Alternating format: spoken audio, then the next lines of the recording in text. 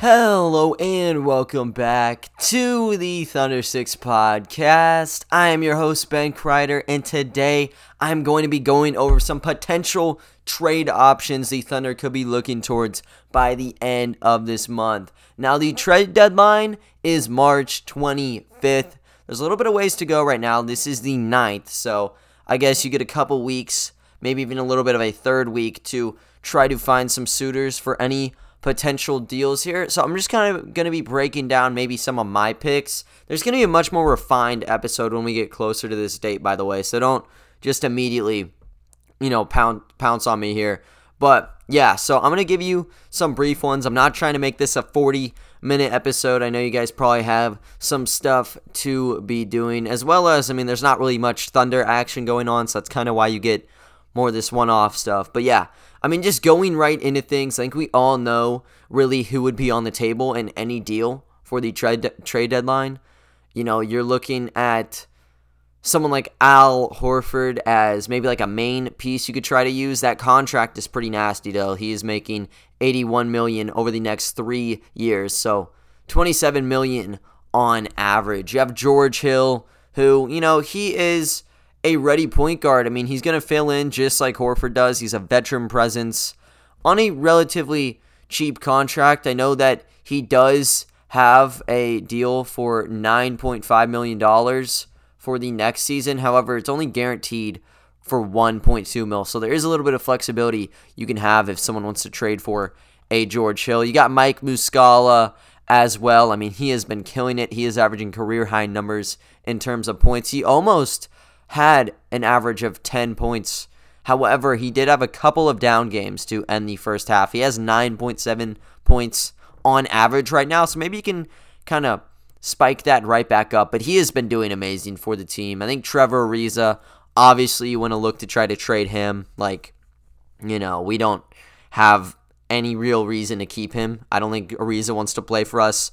I don't think Sam Presti or anyone really cares if, a 35-year-old is taking up some young guy's minutes. So I think it's kind of a mutual thing. They just don't want to do anything.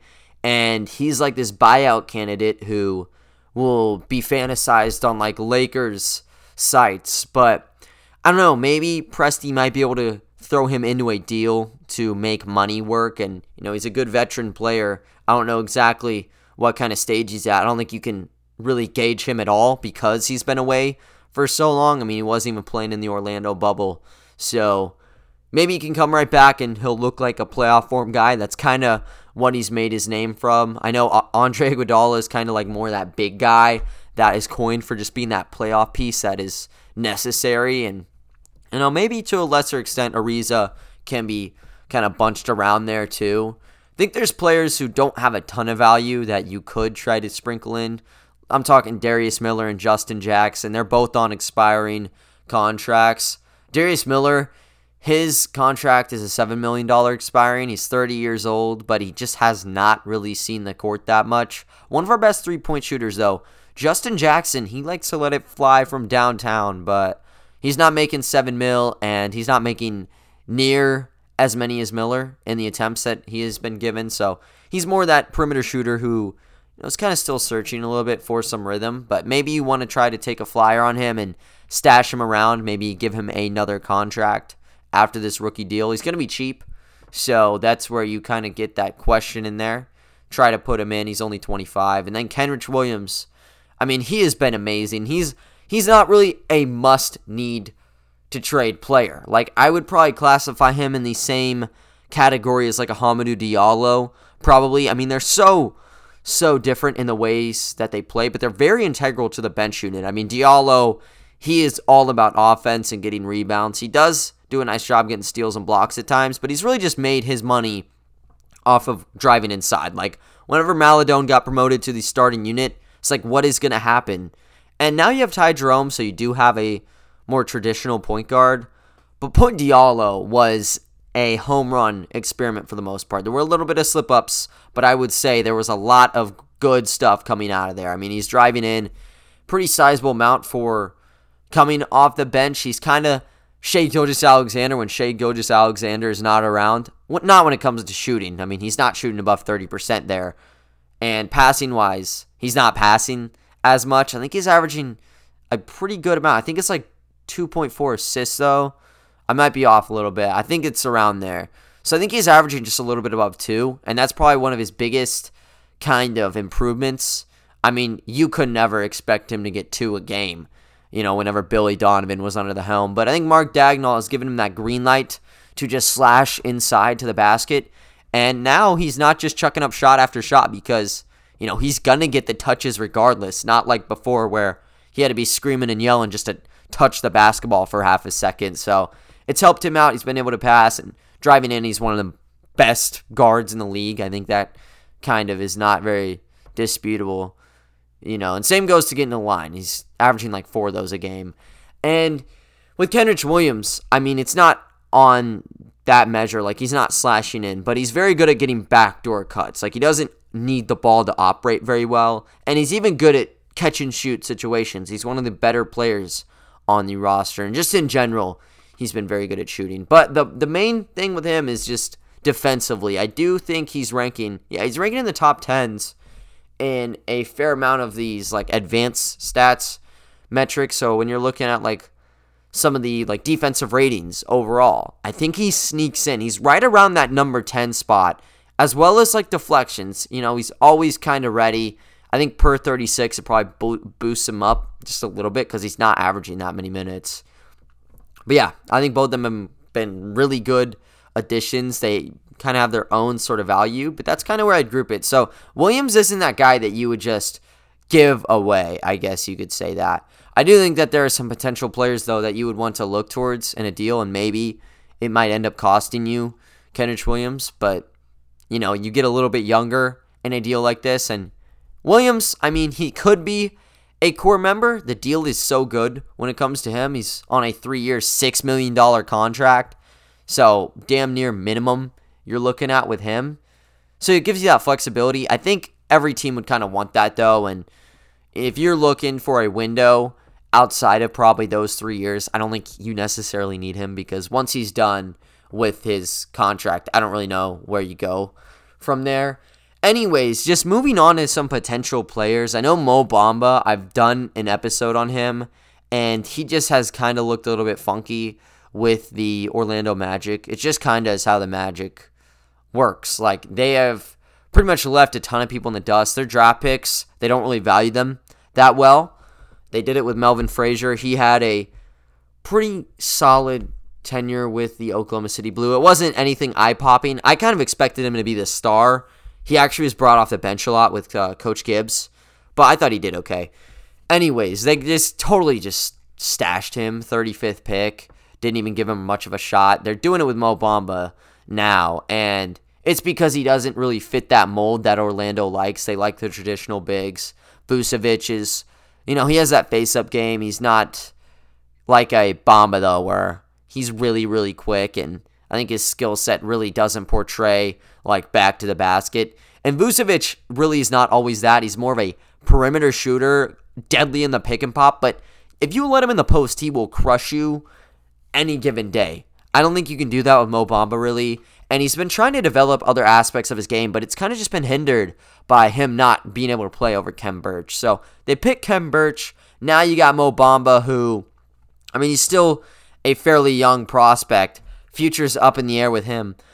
But with Sam Presti, he's always going after these kind of unique players. I guess you could put it in your own regard.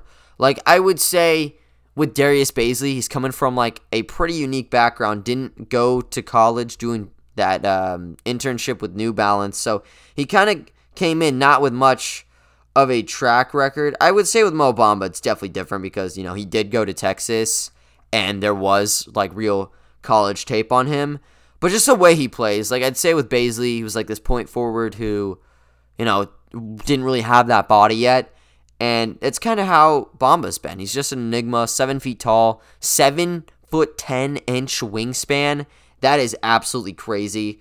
And he's posting numbers of 5.6 points, 4.8 rebounds, and under an assist right now. So, like, really, really below that He's just not really playing, I guess you could say. Like, they're letting Baisley kind of go through those up and down motions. They don't let Bamba do that at all. He's not even averaging double digits in minutes. He's averaging 9.5 right now, and he has averages of 4.8 points, 3.8 rebounds, and zero point 0.2 assists on the season. So they definitely do not need him, but they're going to try to stretch out this value here. And I don't really know what the true market of Mo Bamba would be. He's 22 years old, being a pretty high selection in the 2018 draft class. I think it was like number 6. The contract should be a little bit up on that higher scale. So you do kind of have to match salaries in any potential deal. But they don't need the guy. And they can try to act like they have some sort of leverage. If they played him, it'd be one thing, but they don't. I think a perfect example of someone who, maybe they don't even need him, or maybe they want to hold on to him now. But they definitely increased the value from before. Marvin Bagley with the Kings, and I probably would have put him on here, except for the fact that now he's playing and he's really beasting for them. So I don't think he really would be in this kind of market. I think the Thunder more are going for people left on the wasteland, like kind of just push this side. And I wouldn't really consider Marvin Bagley that right now. Before, when all that little Twitter drama was going on, definitely, but I don't think it's like that anymore. With Mo Bamba, there's no huge eruption. Like, he's not going to coaches going crazy like Kevin Porter Jr., but that there's some kind of discourse going in between the two. So you can try to slip in and make some sort of potential deal with him. He is able to give you a little bit of shooting. Like, he doesn't have that many attempts under his belt. And that's kind of where you get into the point, like, can he legitimately shoot the 3 ball? He's shooting 37% on the year, but it's only on 1.1 attempts. And when he's not playing much, that's pretty deceiving. So I wouldn't really take that in a big factor. I mean, that's over a quarter of his shots because he's not even like notching 4 attempts a game. But, it could easily be lowered. I just think, you could kind of tack him on, maybe try to play him out. He does have some sort of potential here. You have a ton of just young players, and I don't think necessarily his contract could be that absurd once he gets out of, his rookie scale contract because of how really unproven he is and how he hasn't taken many steps. But yeah, I mean, you're looking at someone like him. You probably would need to attach a player such as Justin Jackson to make sides work. I don't necessarily think the Orlando Magic are contending. Like, they always are looking to make the playoffs, so I guess you could say they'd be looking to improve. I think if you give them Kenrich Williams, of course they're going to say yes because he would help so much more than Mo Bamba would. They need to stack up on probably those 2 and 3 guys. Isaiah Roby as well, but I think Isaiah Roby's kind of untouchable at this point. Like, I don't think maybe untouchable. He's not at that level. But you got to give up a pretty penny. I think he probably has more trade value than Kenrich Williams would. So he would be off the table. I think Kenrich Williams maybe would be off that table too. Maybe some sweeteners would have to be thrown in by the Magic side. But you're really looking at Justin Jackson or someone to fill that money up. Maybe Mike Muscala to maybe help out with the injuries they have to Jonathan Isaac and Aaron Gordon. He'll be back in a little bit. Isaac will not. One of those guys. You need a veteran, and you need to attach some sort of picks. Now, that Warriors pick could be pretty enticing, and if it doesn't convey, it's still a very high second-round pick. That should probably do it for them, but I don't know if the Thunder would want to jump at that. So maybe down the line, giving up some second-round picks would work out with a player such as Mo Bamba. One that's been tossed around kind of quietly, and I almost did just a whole video on this, but Nicholas Claxton, from the Brooklyn Nets. Now with them picking up Blake Griffin from this buyout market, there is kind of a logjam at that 5 position. I mean, you have the Lob City guys and DeAndre Jordan and Blake Griffin. Blake Griffin, as it's been stated, is actually going to be playing in a small ball 5 role. So I bet he's going to move down the 4 in spurts. But if the main position is at 5, you're looking at both them probably getting some, I'd say, serious minutes. At least that's my opinion. And then you got Claxton, who, you're kind of uncertain of where he would fill in. Like, he has looked amazing with Jared Allen gone, and I don't think they had much of a decision. I think in a Harden deal, they kind of needed to give up Allen. It wasn't an either or, because if they had an option between Claxton and Allen, you already know Nicholas Claxton would be playing for the Cleveland Cavaliers. but he's been such a nice surprise for them. So you kind of want to keep him playing, and I think he's probably the only real piece that they can build around for the later parts because they don't have picks. They gave them all up. Claxton's really the only young dude they have remaining outside of like a Bruce Brown who has been performing a lot better, probably I'd say in the last week. They tried making some attempts. I know they picked up Tyler Cook from, I think it was a Salt Lake City Stars. He wasn't like too amazing for them, but you can kind of try him out. I know that they were testing out other players too when it came to like 10 days. Dante Hall was there. It may have been last year when they pulled the trigger on him. I know they have Reggie Perry. They had him for a bit. And you got Landry Shamet, but that's not going to be enough. So you need Claxton probably to build around for the later parts, but right now, his role is just going to get minimized. I mean, DeAndre Jordan's there, Blake Griffin's there, Jeff Green, who I didn't mention, he has been playing great. And yeah, he's 34 years old, but he has been beasting. I mean, he was great against us last year in the playoffs, and he really hasn't taken that big of a step back. So the minutes get a little tight for him too. So you have to slide down Green or Griffin, and that's going to be tough because they are just overall a very, very stacked team. You got Kevin Durant playing probably more at that power forward spot than anything. I know you can try him, but you got to tinker with a lot of lineups to kind of help out those four players. And you could maybe say Claxton's that last string, but I don't know. I mean, I seriously was considering, like I said, making a whole episode around him because he is so interesting. I think he fits exactly what the Oklahoma City Thunder need. Now, Jared Allen would have been exactly that for us, and we didn't try it out on him. I think, if that offer was on the table to Presti, he would have taken it. Now, there's a likelihood he probably was talking. Like, whenever he heard about the rumors, he was probably trying to be that third or fourth team. I guess he just didn't have enough assets to pull it off, or he didn't want to give up those assets. But yeah, they missed out.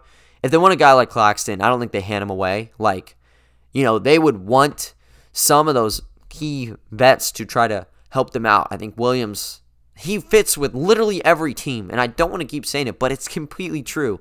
I don't know a single team that would not want him that is in contention because of what he's been doing, and he's so under the radar. I think they got Timothy Luwawu-Cabarrot, who really has jolted on the Brooklyn Nets. He really was not that much for the Thunder. I think he just couldn't make it on our roster, actually, so he's been great with them. Maybe, you can fill in Williams with minutes anywhere you want, so it wouldn't be an issue. I just don't know. I think Claxton's a little bit too much to be given up for them, especially when you kind of are mentioning that he's only 21 years old. So if you make a deal to try to get Claxton over there, which I think Presti probably would try to do, you would be looking at someone like a Nicholas Claxton for a Williams. I think Roby would be another person, but I don't think they would want to do that. I don't even know if the Nets would want to be doing that right now because they kind of have found some sort of role with Claxton before this Griffin deal happened.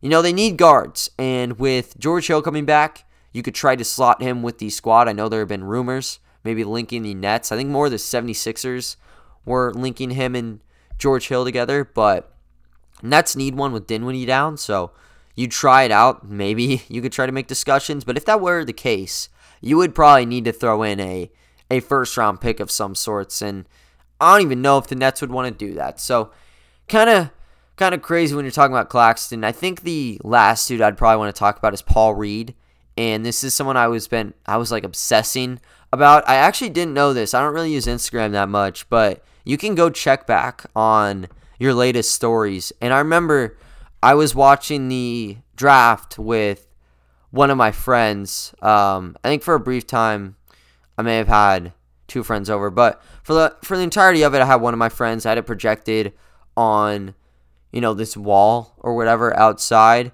and we were having a great time. And for whatever reason, I was like on my Instagram, just like writing out stuff about the draft. And looking back on it is really stupid. Like some of my friends, they were kind of clowning me about it, but I post this, and you have the 34th pick. Now, I was so far behind on this draft. They did a terrible job. They always do this. They do a terrible job reporting these trades. I didn't even know we drafted Pokachevsky. I thought we had Emmanuel Quickly, and Jalen or Jaden McDaniels, right? I think it's Jalen. I don't know. But we got one of the McDaniels guys in quickly. That's who I thought we got, not Pokachevsky. Found that out later, and then we have that 34th pick. And I said it on my Instagram. I said, please take Teo Maledon or take Paul Reed. Make me the GM. I probably would have taken Maledon there, but, I just got that in mind, man. Those are probably the two best guys out of the second round so far, man. So, Paul Reed playing with the Delaware Bluecoats, absolutely the MVP of the G League. And Moses Brown was kind of contending with them, but he kind of dropped off in that back 5 games. Whenever they got in that losing streak, you can't really contend there. And if you're not making the playoffs, you're not going to be able to really vie for an MVP spot. So maybe he gets on that all G League team, but yeah, you can't really match what Paul Reed was doing. And I saw a tweet. I believe there's some sort of ranking system that was going on in this one. It was an ESPN guy. I think it was like Kevin Pelton, I think. Yeah, it was Kevin Pelton. And he was calculating kind of how important certain people were and how many wins they kind of accumulated. Paul Reed took the cake here. He ranked number 1, averaged 3.5 wins for this team. Moses Brown ranked 3rd. He averaged 2.13. And you actually had Omer Yurtseven not too far down the board. He ranked 7th with 1.91. So 2 beasts in Yurtseven and Brown. But Paul Reed, just far and away. He's the only guy on the Bluecoats right there. And the Bluecoats are in the playoffs just only due to him. I mean, he dropped 35 on Moses Brown's head. Looked unstoppable on the step back threes. Even slashing down around the basket. That's someone that you would need. Like, if you want to build, you go towards someone like a Paul Reed right now. And, he's only 21 years old. I don't think they'd want to move him. Just like you go with the Brooklyn Nets and Nicholas Claxton. You don't just give up those guys, even when you're contending. If you find draft steals, you rarely want to try to move them, unless you seriously are putting the pedal to the metal. And if you're going to give up someone like Reed, I think before or during this G League season, it would have been a lot easier. I made a just entire post linking Paul Reed to this Thunder team, and it was just straight up rumors here. Let me, it was about George Hill, actually. So the George Hill news was coming out, and I was like, you know what? Maybe this would be a good time for, a George Hill for, Paul Reed deal. But you'd have to throw in picks. And this was, when I made this was on KyleSlingerForMVP.com, by the way. My blog, and a little bit corny. I need another domain name. I'm going to need some help with that. But anyways, I put this out. This was really early on, not even a week past. I think we're a week into the season. I was suggesting George Hill and attaching picks. Maybe you get Mike Muscala out of this deal too. Just really bolster that bench up, and you even get some more capital for later on down the road. I don't think that works out anymore. I think if you're going to trade for Paul Reed, it's not only going to take you some veterans and a George Hill and a Mike Muscala, but it's also going to take you likely a first-round pick. I mean, you just don't give this guy away. He's a top 20 player in this draft class. I think Maledon is too. And it's crazy because Paul Reed's not even playing in the NBA. But I can say that wholeheartedly. I don't see him flopping. What he's done, it translates just right over. So they got an absolute steal, second to last pick, or I guess third to last. He was 58th. And he's been amazing. I mean, he's averaging a double-double with them, and he's pretty much done everything you've ever wanted him to. I just don't think you'd be able to make anything work out unless it's a 3-team deal or you give him a first-round pick. Now, I'm not even opposed to giving up a first-round pick for Paul Reed. I think if you want to seriously consider small ball 5 and that's the way of the future, Paul Reed is a guy that could do that for you. He's like Roby in the sense where he's a little bit on the smaller side. I think he's only 6'9", but he's a lot more carved out than Isaiah Roby is. I think Roby's more lean. Paul Reed's a little bit on the more bulky side. He's a little bit more burly, so he could work. I think you could grow him into a pretty buff dude who could actually play 5 all the time. I think 4 is probably more that natural position, but you can slide him up. And he can shoot, he can slash, he can pass the basketball What else do you want from him? So you move him over to the Thunder. You are able to get Roby at that 4 and 3 position, which he hasn't gotten enough time at, but he's looked so great. And you also have, a Darius Bazley. If you want to make lineups where you have Roby at the 5 or Reed at the 5, Roby at the 4, you can actually move Bazley down to that 3 spot. And I think Bazley, as much as you don't want to say it, he probably could work pretty well at the 3. They just didn't really try it out that much. So it gives you that flexibility, but it comes at such a cost that it's almost like dreaming about getting this guy. People that the 76ers would want. It's the Muscalas. It's the Kenrich Williamses. It's the George Hills. And they need the picks. So, I don't know. I think now he's off the board. I don't want to forget on that dream, but damn, that guy's going to be very special for whatever team he's playing on. 76ers, they're so good at drafting. They picked up Matisse Thybulle. He's not actually playing that well now, but he was really good at the beginning. If they wanted to flip him, their best time would have been last year. He just hasn't gotten the reps. He still has value. I've seen he's worth a lottery level first round pick, but that's one of those kind of like BS. Like, there's no way that can be true. Paul Reed might actually be that, though. And it could be another Thybulle thing where they don't have the minutes and his value just plummets. But come trade deadline, he's going to be too pricey for any team to really get. Maybe if you're really ready to spew out all your veterans, it'd work out. But our veterans, all the ones that are cheap, probably don't amass him. And Al Horford, he was already with Philadelphia. I don't even know if they can trade for him back. And they don't want to trade for him back. That's just a simple deal. That contract's so ugly. Already had to deal with it once. Already had to give up a first-round pick in Maladone, as well as Micic, to get him loose. I don't think there's a real deal anymore with them. There's other names that I've kind of also brought up a little bit of variation. I think I've actually mentioned Thybulle before in deals. I know I've talked about the Bagleys of the world. I'm probably going to have another episode like this, as I've said, once I near that deadline, but I don't want to just keep spewing out to stuff. I'm going to get this to 90 minutes if I break down every single player who I think would be a really bright spot, but just watch out for tomorrow's episode, guys. This is when we're going to be able to go back to the game previews, and I may not do an extensive one. I may just go all in depth again with the other stories, because I think they are very cool. It seems like I've gotten pretty good reception this week towards them, so I may just keep chugging along. We'll see, though. Anyways, guys, I really appreciate the support. If you want to leave any sort of comments, you guys know where to find me. You just got to click on my name in the description, and you should be good to go. Other than that, though, guys, thank you so much, and I will talk to you all tomorrow. See ya.